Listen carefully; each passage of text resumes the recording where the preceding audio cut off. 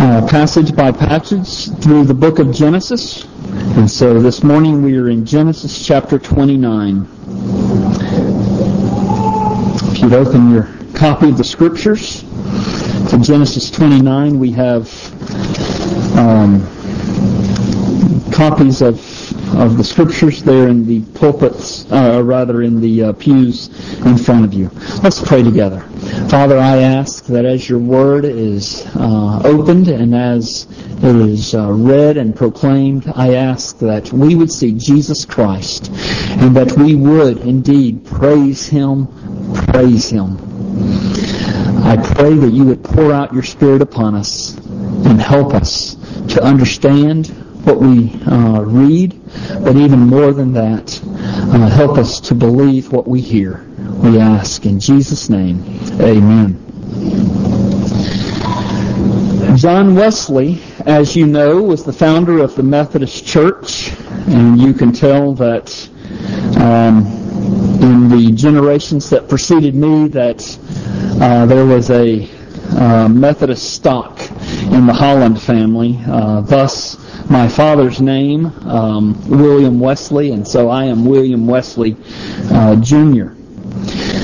John Wesley was one of the greatest evangelists of all times, even in spite of his deficiencies in theology at different points. After he left college, after college, he left England, and he came to Savannah, Georgia as a missionary. And he only lasted there less than 2 years. And when he left, he was an almost total failure. The people of Savannah were literally drumming him out of the country. We don't usually hear this about John Wesley. Well, here's what happened when he was in Savannah. He was 32 when he came to Savannah. But to supplement his salary, and he was working as a missionary, but to supplement his salary, he tutored the daughter of a wealthy leader in Savannah. The name of the woman he was tutoring was Sophia Hopke, and she was 18 years old.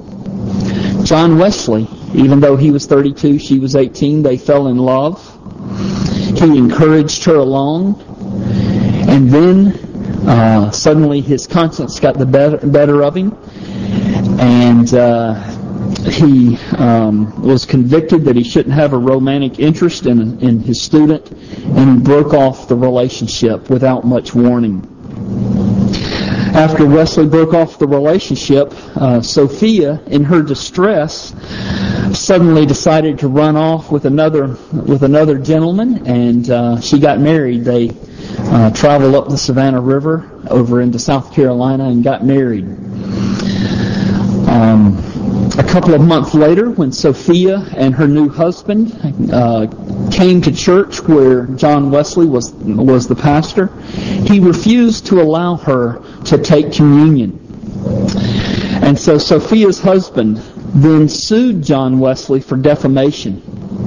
It turned into a mess. It turned into a real mess. The upshot was John Wesley was run out of Savannah in humiliation. And it was on the way back to England. It was a 4-month trip back across the Atlantic. But on his way back to England, a great storm blew up, enveloped the ship, and that storm became a pivotal event in John Wesley's spiritual development. If it had not been for the disaster in Savannah, it is unlikely that John Wesley would have had the powerful ministry that he ended up having. I tell you this story to highlight the truth that God uses every event in our life, every circumstance, every joy, every disappointment, even every failure, in order to press forward His purposes in our lives. If you are a Christian, everything that happens in your life, God is using for good.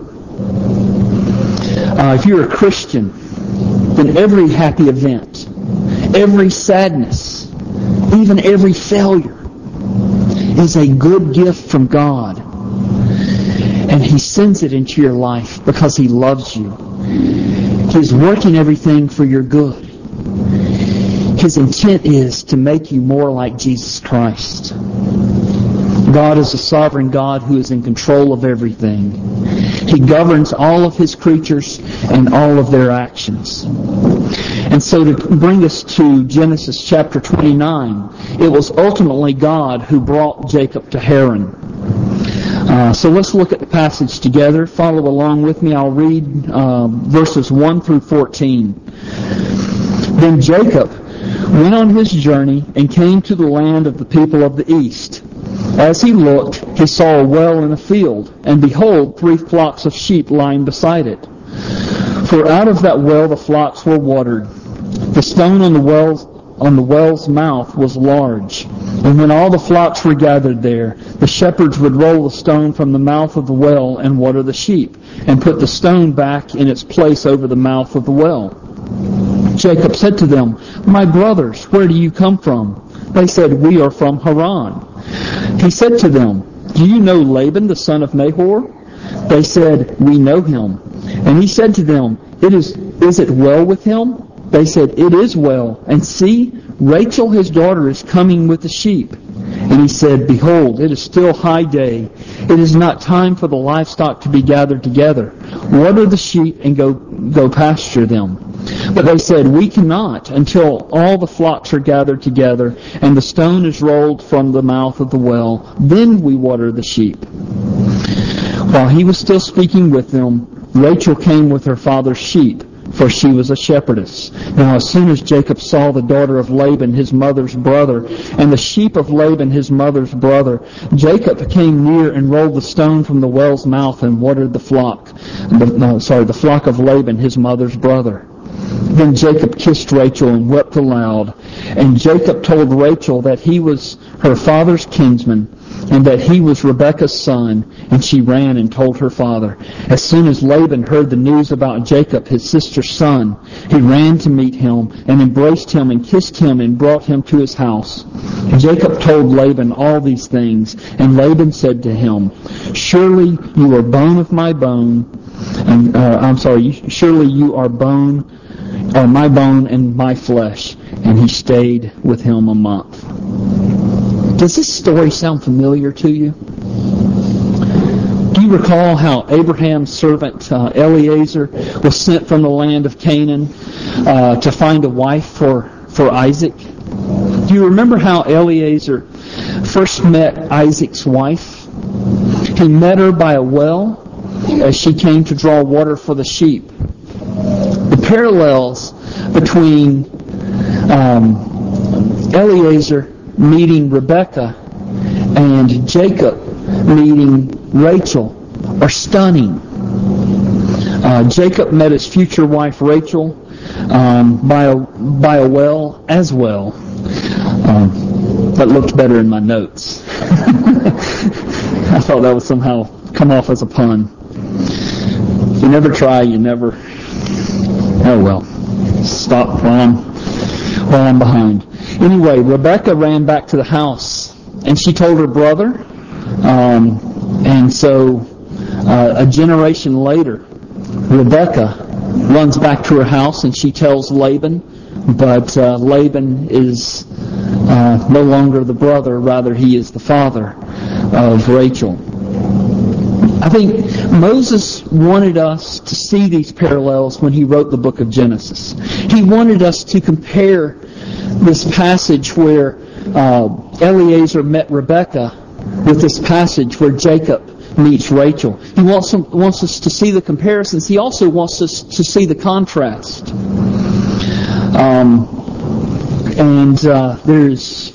There the similarities I've already mentioned, but there are also one great contrast. If you'll remember back, Eliezer, when he came near to Haran, he prayed for God's guidance. He prayed diligently for God's guidance. His utmost desire was to depend upon the Lord and so honor God in the process. But when Jacob came to Haran, he doesn't pray. In fact, we see no evidence of the Lord being on Jacob's mind at all. He did not pray that God would lead him. He did not seem to care if God was honored or not. He did not give God thanks for giving him a safe and successful journey as Eliezer had done. There's a complete contrast here between Eliezer, who was just a servant, and Jacob, who was an heir of the promise. Eliezer loved God. It is clear Jacob does not. Jacob loves Jacob. Let me ask you this. How do you live your life? Do you look more like Eliezer or more like Jacob? Do you depend daily upon the Lord? Do you seek His guidance for the direction of your life? Do you pray that God would give you success in your daily endeavors? Or do you live your life like Jacob, according to your own wisdom, according to your own ability? Do you make your decisions based on what God would want? Or do you base your decisions on your own desires? I fear that many professing Christians live their lives more like Jacob than like Eliezer, according to their own wisdom and ability. But then a lot of Christians come to church events, come to Sunday worship, and so they allow themselves to think that they're living the Christian life, even though in reality they're living more like Jacob. So I ask you again, does your life look more like Eliezer's life or more like Jacob's life? There's another contrast here. It's not nearly as important, but the other contrast is that Jacob came without any wealth. He did not come with a large caravan of camels loaded down with expensive gifts that he would use as a dowry. Jacob, for all practical purposes, was broke. He had to flee from his father's house. He fled all by himself. He traveled all alone. Could carry only what he could bring with him. And the text says that Jacob stayed with Laban a month. And as he's been with him a month or so, Laban approached him about a job. Now this is pure conjecture on my part, but I assume that Laban knew that when he approached Jacob about a job and what should your payment be, I'm assuming that Laban had realized that Jacob his fancy was really on his daughter Rachel. I assume that Laban knew that he would ask for Rachel's hand in marriage as payment for his work. Because, after a month of living there, he was smitten with Rachel from the first moment he saw her. And so I think that was pretty clear. So look with me at verses 15 through 20. Then Laban said to Jacob, "Because you are my kinsman, should you therefore serve me for nothing? Tell me, what shall your wages be?" Now Laban had 2 daughters. The name of the older was Leah, and the name of the younger was Rachel. Leah's eyes were weak, but Rachel was beautiful in form and appearance. Jacob loved Rachel, and he said, "I will serve you 7 years for your younger daughter Rachel." Laban said, "It is better that I give her to you than I should give her to any other man. Stay with me." So Jacob served 7 years for Rachel, and they seemed to him but a few days because of the love he had for her. True love is a beautiful thing. Jacob served for 7 years, but they only seemed to him a few days because of the love he had for Rachel. Right out of the Hallmark Channel. Happily ever after, right? Well, there was one very big problem with this arrangement that Jacob had worked out with Laban. The problem was Jacob was dealing with a dishonest broker. Laban had no intention of holding up his end of the bargain. He was planning on cheating Jacob, I believe, right from the beginning. So let's see what happened. Look with me at verses 21 through 30. Then Jacob said to Laban, "Give me my wife that I may go into her, for my time is completed." So Laban gathered together all the people of the place and made a feast. But in the evening he took his daughter Leah and brought her to Jacob, and when he went into her, Laban gave his female servant Zilpah to his daughter Leah to be her servant. And in the morning, behold, it was Leah. And Jacob said to Laban, "What is this you have done to me? Did I not serve with you for Rachel? Why then have you deceived me?" Laban said, "It is not so done in our country to give the younger before the firstborn. Complete the week of this one, and we will give you the other also in return for serving me another 7 years." Jacob did so and completed her week. Then Laban gave him his daughter Rachel to be his wife. Laban gave his female servant Bilhah to his servant Rachel to be her servant. So Jacob went into Rachel also, and he loved Rachel more than Leah, and served Laban for another 7 years. Given the facts that the bride typically wore a veil, plus there was no electricity, and it was at night when they finished up the celebrations, plus the fact that there was plenty of booze flowing at the wedding celebration, I think it was a pretty easy scheme for Laban to pull off, sending his daughter Leah in to Jacob on his wedding night. Look at verse 25. It's dripping with irony. Verse 25 says, "And in the morning, behold, it was Leah. And Jacob said to Laban, 'What is this you have done to me? Did I not serve you for Rachel? Why then have you deceived me?'" Now I have to ask you, what right does Jacob have, him of all people, to be upset that he was deceived? Jacob deceived his father. Jacob cheated his brother. Over the past couple of weeks, we've been chronicling Jacob's sins. Well, we can add to this that he was also a hypocrite, getting upset that he was deceived by Laban. I wonder if anyone else has acted in a similar fashion. Have you ever been enraged at someone for doing something to you while you being guilty of doing the very same thing? Or have you ever judged someone and looked down your nose at them while at the same time doing the very same thing that they were doing? Romans 2 verses 1 through 3 says, "Therefore you have no excuse, O man, every one of you who judges. For in passing judgment on another, you condemn yourself, because you, the judge, practice the very same things. We know that the judgment of God rightly falls on those who practice such things. Do you suppose, O man, you who judge those who practice such things, and yet do them yourself, that you will escape the judgment of God?" We read a little earlier with the children.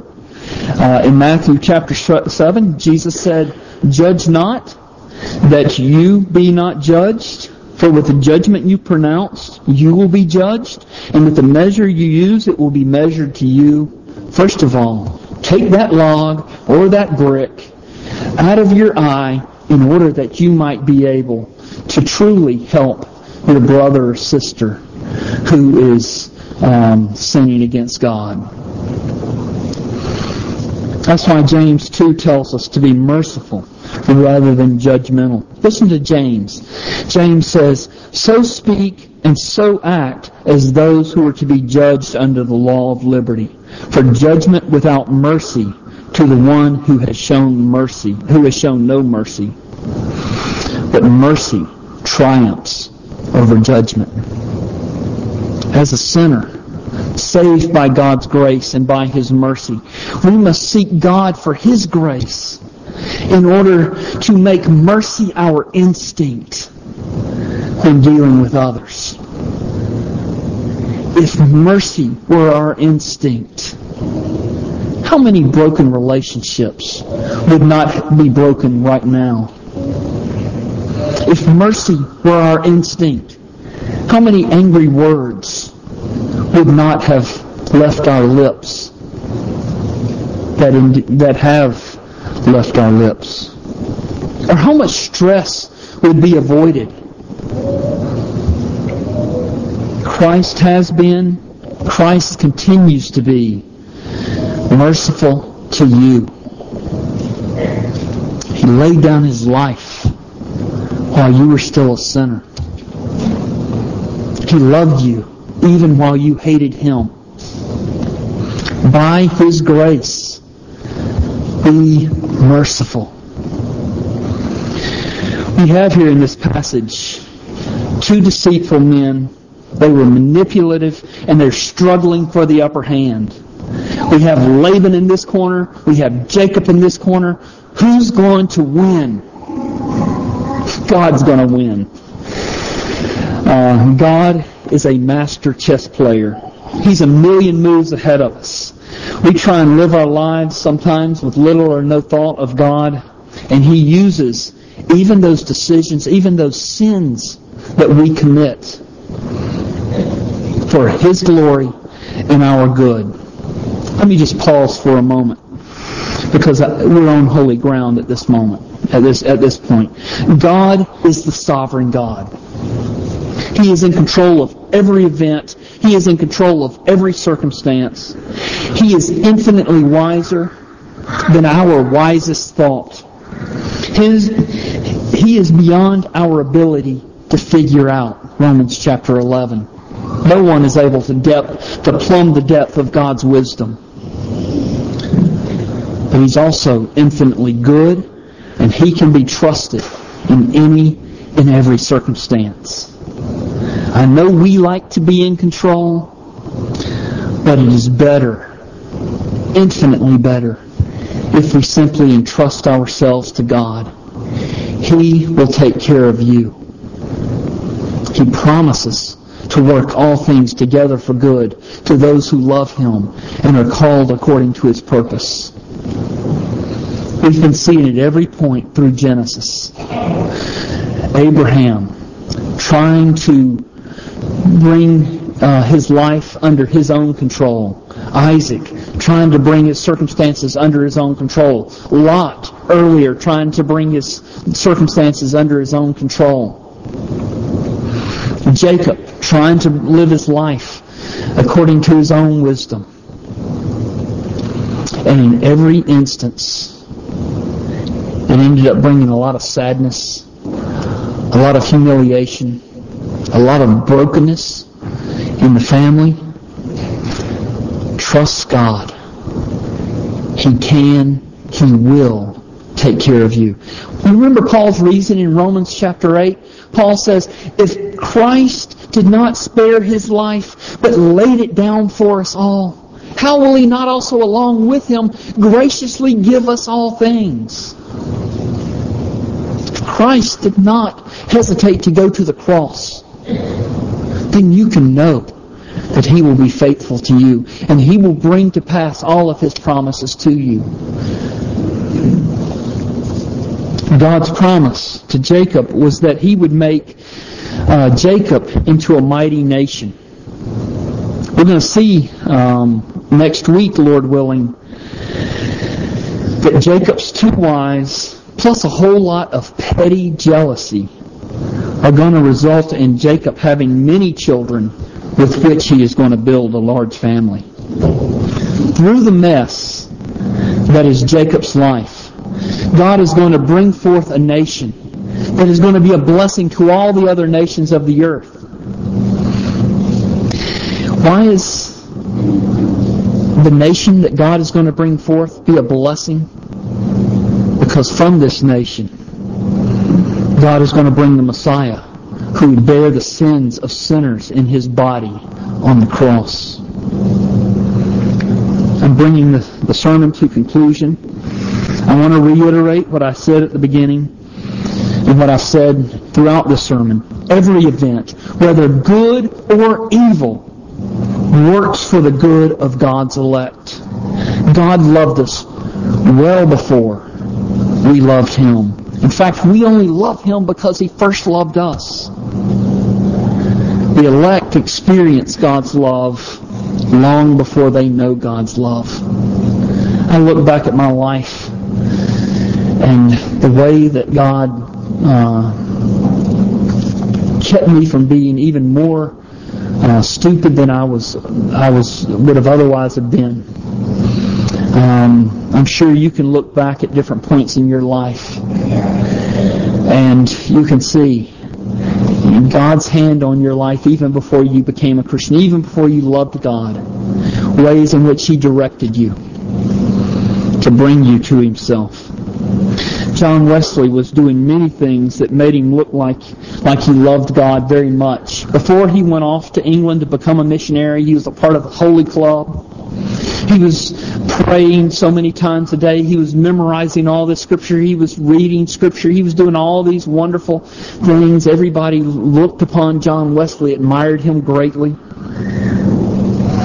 But because God loved John Wesley so much, He sent him to Savannah.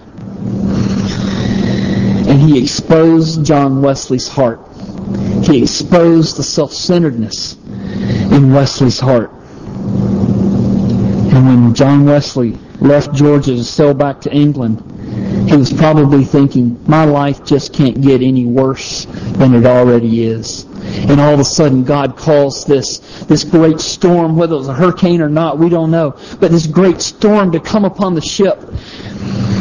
John Wesley thought that the entire ship was going to sink. He thought everybody was going to die. But in the midst of this storm, he noticed a group of Christians, and they were trusting God. And he began to say, why don't I trust God like they trust God? And he realized that his faith was of a very different quality than theirs. God was loving John Wesley in the middle of that storm, because He was showing John Wesley that Wesley's faith was really in his own abilities. In his own abilities to be holy. In his own abilities to be a pastor. His own abilities to live a godly life. And through these Christians that were on the ship who were worshiping God, who were trusting God in the middle of the storm, he realized that his faith is not in the quality of his faith. His faith can only be directed to Jesus Christ. And there, his faith found a resting place. One more application and we'll be done. Do you struggle to love other people well? Do you struggle to look beyond your own interest and to the interest of others? Jacob and Laban only looked to their own interest. Our God looked beyond His interest. Our Savior, Jesus Christ, looked beyond His interest. And He went to the cross for us. He is the only way for you to love well. He is the only way for you to walk with God. He is the only way. He is the only object of your faith. Let's pray together. Father, I pray that You would help us to remember Jesus Christ. That because we have Him, we have everything. And though we go through the storms of life, often taking our eyes off of You, although we often sin even high-handedly against You, we thank You that Christ loves us and is always merciful to us, that His salvation is full and complete. Father, I pray for any who do not yet know Jesus Christ, that you would draw them to yourself. For those souls who do know you, I pray that you would help them to keep their eyes fixed on him. I ask in his name. Amen.